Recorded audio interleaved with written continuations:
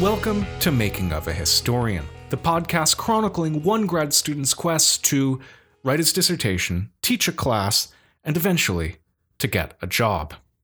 There wasn't an episode last week. I recorded one, but I didn't post it. I was feeling kind of not confident about it. I was confident about everything I said in it, but I just felt that in some places it got a bit rambly.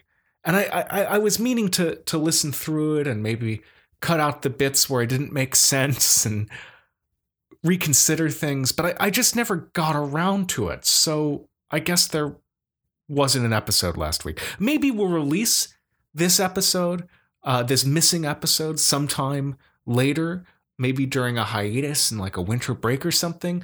But for now, it's going to remain lost. This week, we're going to be talking about the Anthropocene in the 21st century. Now, something that we talked about in the missing episode last week was that the big storyline of history of the environment in the 21st century is that humans become even more of a geological force. Now, there's two big processes to this. The first is that in the early 20th century, human beings learn how to fix nitrogen from an energy-intensive process called the Haber-Bosch process. This allows them to make artificial fertilizers that just kind of, cracks the lid off of how much food human beings can grow in industrial agriculture. This means that the population of human beings on Earth suddenly seems like it doesn't have a limit. At the beginning of this series, we had maybe 0.2 million people living on Earth in the 15th century. At the end of the 20th century, we have something like 7 billion. This is a huge story. The very biomass of the Earth is shifting from plants and animals and coming into human beings. We can think of the 20th century then as this story of organic stuff changing from vast prairies and deer and whatever else that lives out there in the wilderness and turning into human beings, turning into you and me. There's a great statistic about this. 80% of the nitrogen in your body, in my body, in the proteins that make up our muscles, in the DNA that serves as the building blocks of our very being, 80% of that nitrogen comes from a vat. It is created from the Haber-Bosch process. This is new. This is unusual. The second big process of the 20th century is the creation of new forms of highly scientific industrial chemical production after 1945.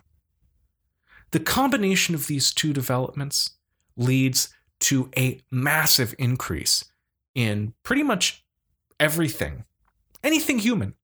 Population is an obvious massive increase, especially after 1945. Changes to the nitrogen cycle are another massive increase. Emissions of carbon dioxide are yet another massive increase. But we also should think about material prosperity. Material prosperity increases on average for human beings over this time period. When you think about it, it is really an amazing achievement. It's hard to know whether it's a good achievement. On the one hand, we have a lot more people. And most of those people have a lot more stuff and are probably a lot more happy and probably have a lot longer life expectancy. But each of us has a lot greater ecological footprint. It's hard. It's hard to make a moral accounting of this. But that's kind of what we're going to be talking about today. How to deal with the combination of the Anthropocene and inequality. Now, this episode is going to draw from two big sources. Well, really, it's drawing on one big strain of debate started by the economist Thomas Piketty back in 2014 when he published this big book called Capital in the 21st Century that just kind of captured the op-ed pages of the literate public for a couple months. It's a doorstopper. I remember reading it before I got into grad school when I was working back in market research, and I would go to work each day on the metro in Chicago. It was winter. It was one of those slate gray, cold, bitter, snowless Chicago winters that just make you hate yourself. And I have a memory of like settling down in the warm metro for like the 25-minute train ride to my office and opening up this big, gigantic tome on the very top level of the Metra and reading it and just thinking, man, I am cool. Man, I know exactly what's going on. Couldn't understand the book at all. I didn't have the background or the context, but sure, I felt cool. The other big influence on this is a colleague of mine, Trevor Jackson, who is now actually a professor at George Washington University. You see, people can get jobs. And he has written a decent amount about inequality and also talked to me about it over beers, and is a smart, charming, and very clear thinker about this, much clearer than I am. So let's start and just lay out the big deal that Thomas Piketty made. Why was he so important? Well, Piketty had two big interventions. The first is that he looked seriously at wealth inequality, that he really took it as a big problem that mattered. Economists often deal with, aggregate scores, how well the average person is doing, and they don't often take a look at the spread of how wealth is distributed. And Piketty thought that was a big oversight. Now, this is true. A number of scholars has shown that, inter alia, wealth inequality really does have negative effects on the population. Wealth inequality has been shown to slow economic growth. It's been shown to drive polarization. McCarty, Poole, and Rosenthal, a trio of political scientists, argue that the inequality that is happening in the US right now, our massive and increasing wealth inequality, is driving our massive and increasing political polarization. A different characterization of this comes from the famous podcaster Mike Duncan, who has done the History of Rome podcast and also more recently is continuing to do the Revolutions podcast. And Mike Duncan, in an op-ed in the Washington Post just this week, argues that we can see parallels in the current American political moment in Republican Rome. Why? Both are dealing with massive inequality. Both have political systems that should deal with massive inequality and yet are failing to again and again and again. So for Mike Duncan, the Roman Republic at a certain point reached a massive amount of success.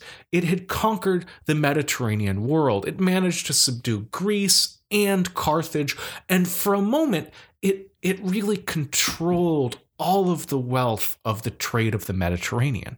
And this meant that people got rich. But not everybody. Really, not most people. A very small number of elites got rich. And for everyone else, there was massive economic stress in the shadow of this massive success. The rich people bought up farms and worked them with foreign slaves. Literate slaves in the city came from across the empire to work as stewards, writers, and accountants. People, by and large, were worse off. And some political leaders over time, argues Duncan, attempted to reform this. They attempted to make policies that would redistribute land, that would correct the wealth inequalities that were at the heart of the late Republic. But they failed again and again and again because politics itself had become incredibly divided. Nobody wanted to support a policy that would help the public if their rival was the one who proposed it. And so each individual attempt to solve each individual tiny little problem was contested. It had a both sidesness to it. It had arguments and fights in the Senate and speeches, and nobody could agree, because agreeing to a plan of action on something that big would mean stepping in line beside someone, and the parties could not agree. This gridlock led to collapse, and when people were desperate, they looked not to the senatorial republic, but rather to the charismatic military dictators who would come and replace the republic with the empire. A scary analog, right? So, wealth inequality over time really matters for history.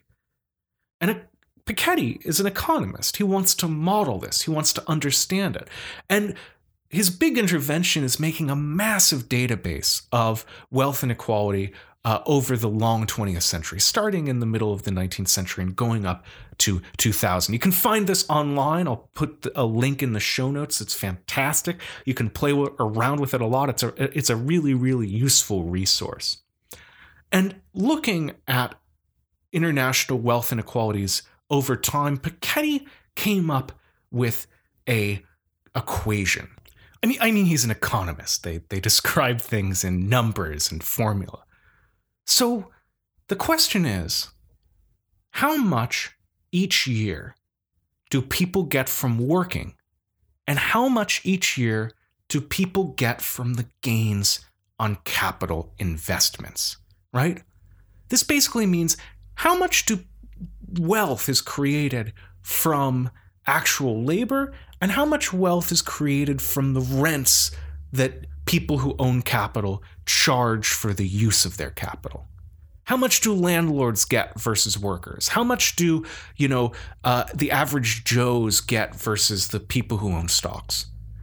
Now, it's important to note here that characterization that I just made is not exactly accurate, because you can work a lot and get paid a lot of money and still not have a lot of capital.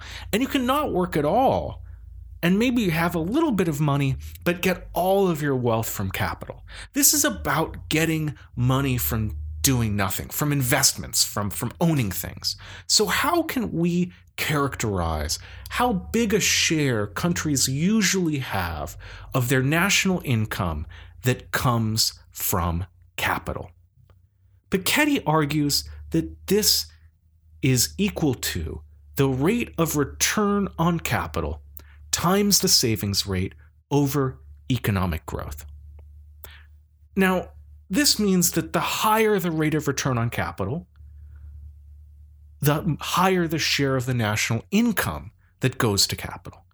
The higher the savings rate, the higher people put their money into banks and into investments, the higher the share of national income goes to capital. And importantly, the lower the growth rate of the economy, the higher the share of national income that goes into capital. What does this mean? This means that when growth is slow or stagnant, capital gains more than labor, and it gains much more than labor over time. Similarly, when rates of savings are high, and also when the returns on capital investments increase, capital gains over the people who work. Piketty ends up making a historical argument about the progressive inequality over time. For most of human history, economic growth was slow or stagnant. And this meant that for most of human history, the gains were really consolidated into a very few number of hands. When you think of your stereotype of the medieval peasantry hanging out in some picturesque but muddy farmland, working, day in, day out, malnourished with tons of kids and like one scraggly horse, and then there's a beautiful chateau on top of a hill that's dominated by a fat prince or king with jewels and everything, that is due to the slow economic growth, which encourages the domination of the few who have capital. Capital is more powerful the slower the economic growth. But something weird happened. In the 20th century, particularly from 1945 to 1970, there was a decrease in wealth inequality. This was because economic growth sped up.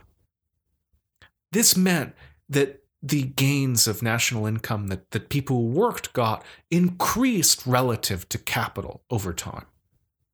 But starting in the 70s, growth started to slow, and we saw a return to 1900s levels of inequality, which is where we're at. Now, you'd think that historians would be particularly interested in this big sweeping story that seems to make sense of a lot of the stuff that we observe in our lives, from, that medieval peasant to the new Gilded Age that we're living in today. But they have been slow to take up Piketty's charge to study the history of inequality over a long period of time. My colleague Trevor Jackson has noted this in a great article in the Journal of History and Ideas blog that I am going to put in the show notes. Now, maybe it's because historians today don't deal with numbers a lot. We're a pretty innumerate bunch. But I've been thinking about this as I've been teaching the history of the Anthropocene, because it has great bearing on how we understand the history of the Anthropocene. Climate change is a hard topic to make a story about. It's difficult to deal with conceptually, to deal with morally, because it's invisible and it's slow, and it seems that there's nobody to blame to do it. Because it's invisible, it's really hard to make a story about any single person doing any single thing to cause the big looming disaster we know is happening. It's slow, and so there's a really big time lag between a given person releasing a ton of carbon dioxide in the air and a given amount of pain a human being feels from the global warming that will go into effect afterwards. The carbon dioxide that I've emitted in my life will survive in the atmosphere far longer than I will survive on this earth. And because of that, it's very difficult to make an account of this story that has blame in it, that has a bad guy. We love bad guys in our stories, even our histories, especially our histories.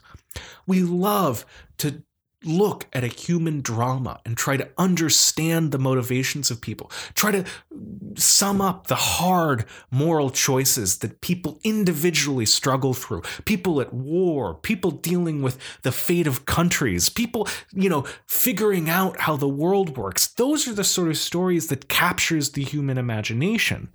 And none of those stories come to bear in climate change.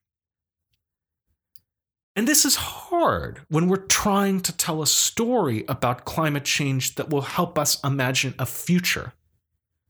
Who is to blame? Who should pay the costs for mitigating climate change? Who should feel the benefits of the technologies that allow climate change to happen?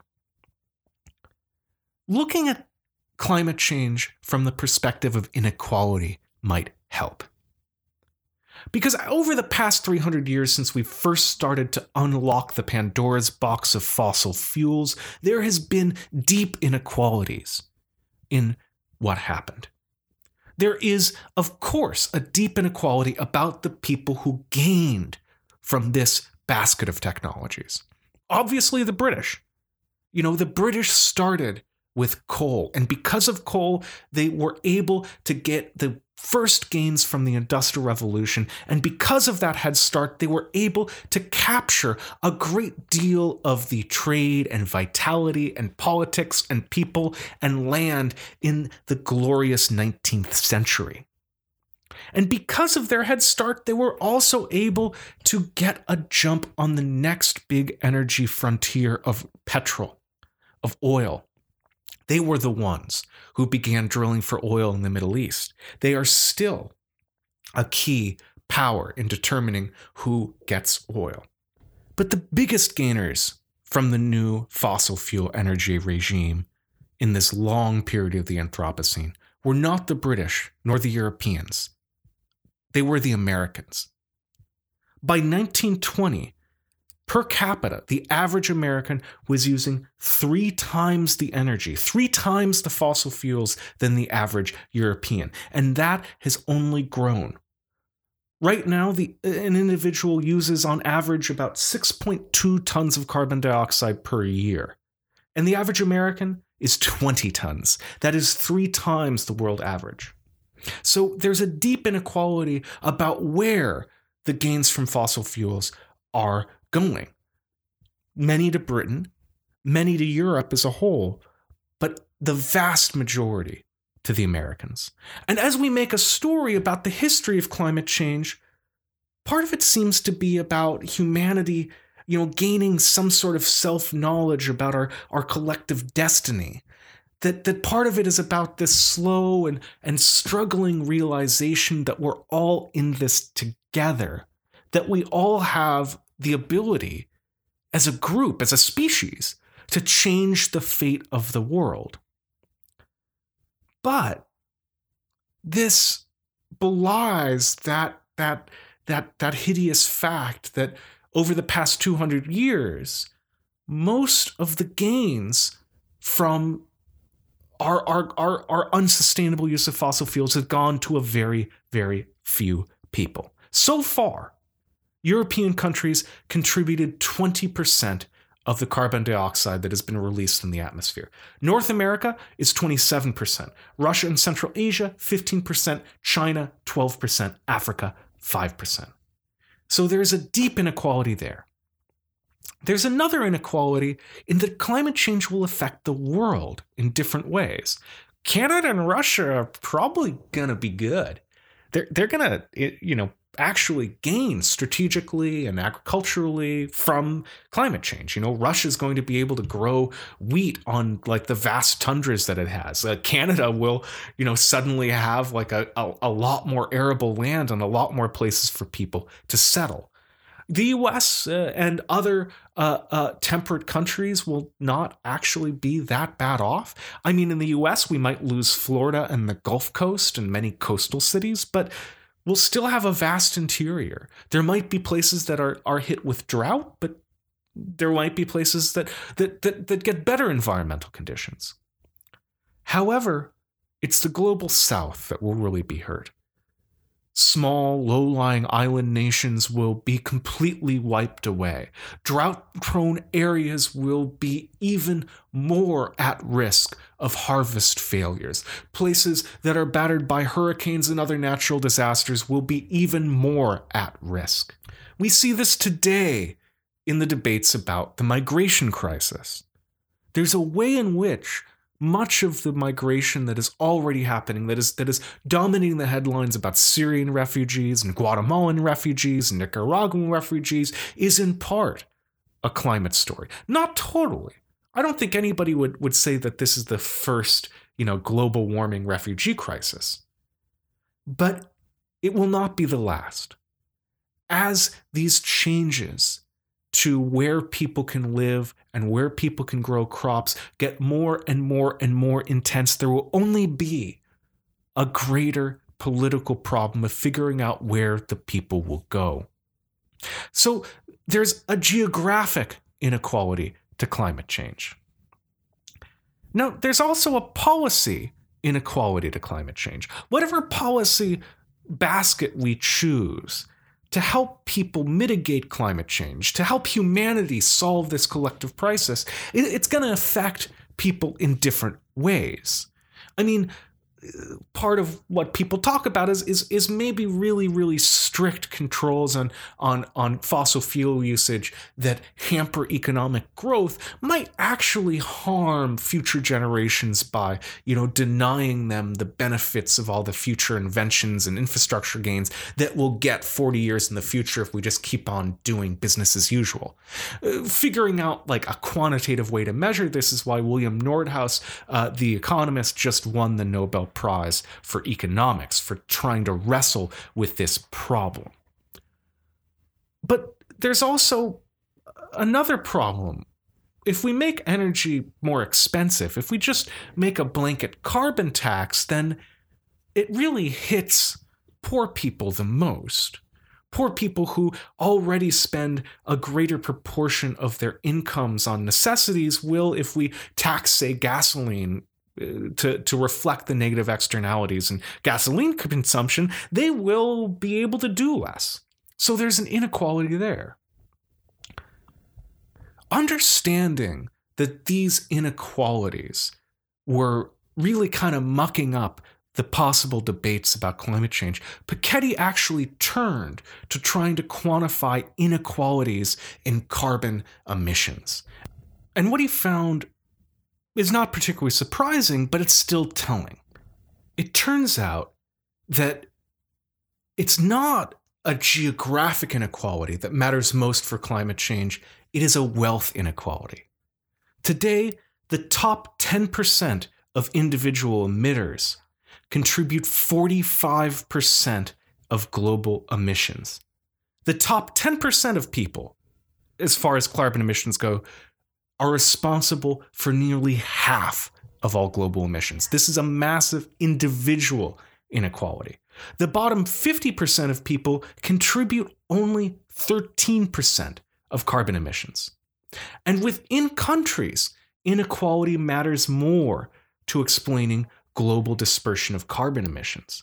So take our average American. Our average American is greedily responsible for about 20 tons of carbon dioxide being released into the atmosphere every year.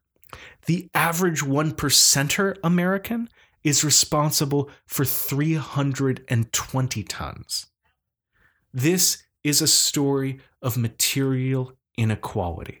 It's a story of a particular way of life, a greedy way of life, a way of life of private jets and massive consumption and parties and food and travel that is only accessible to the very few around the world.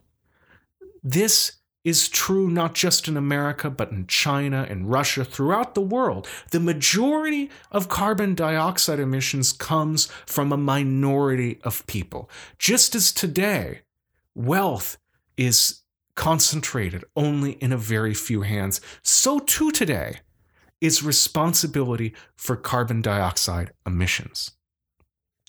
And this helps us tell a big story about climate change, about where we want to go in the future. First, it helps us figure out a connection between this growing inequality that we see in front of us, our growing material wealth, and the growing responsibility to change the environment. When we think of the story about inequality that Thomas Piketty tells from the perspective of this podcast, from the perspective of the Anthropocene, things change a little.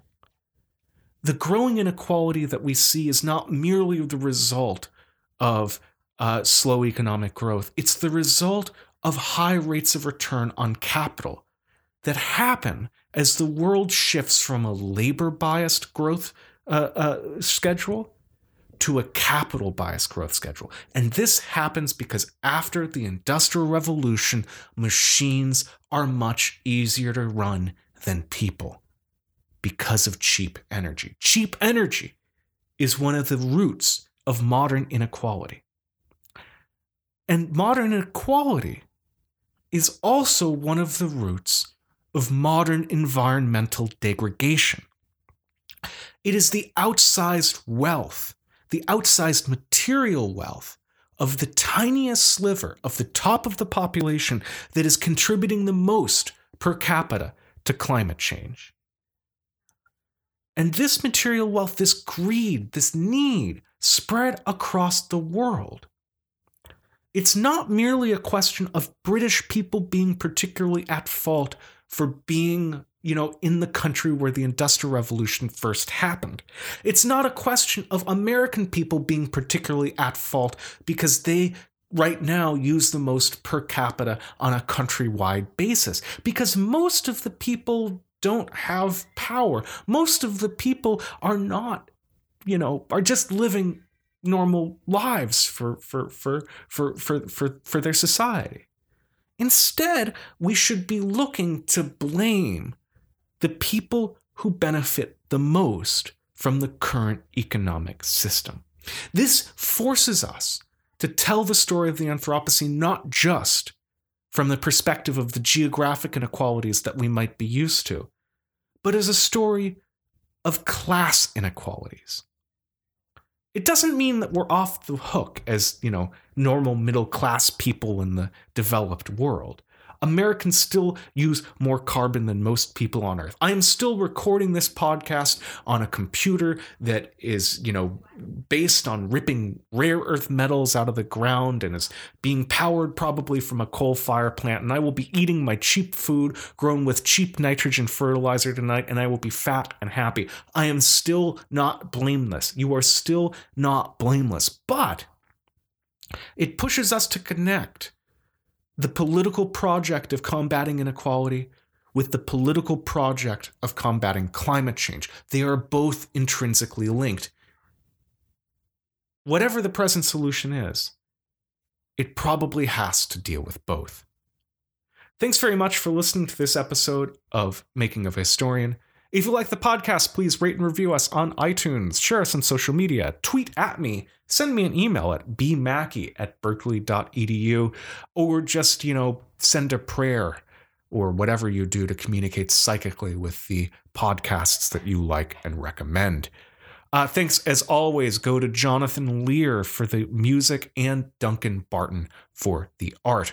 And thank you to all the people who have reached out to tell me that they like the show. It really does mean a lot. Thank you for listening. There will be no episode next week, not because I'm lazy, but because we have a week off school and I will be focusing on writing my dissertation. In 2 weeks, we will be back and we will be discussing the growth of cities. Thank you for listening.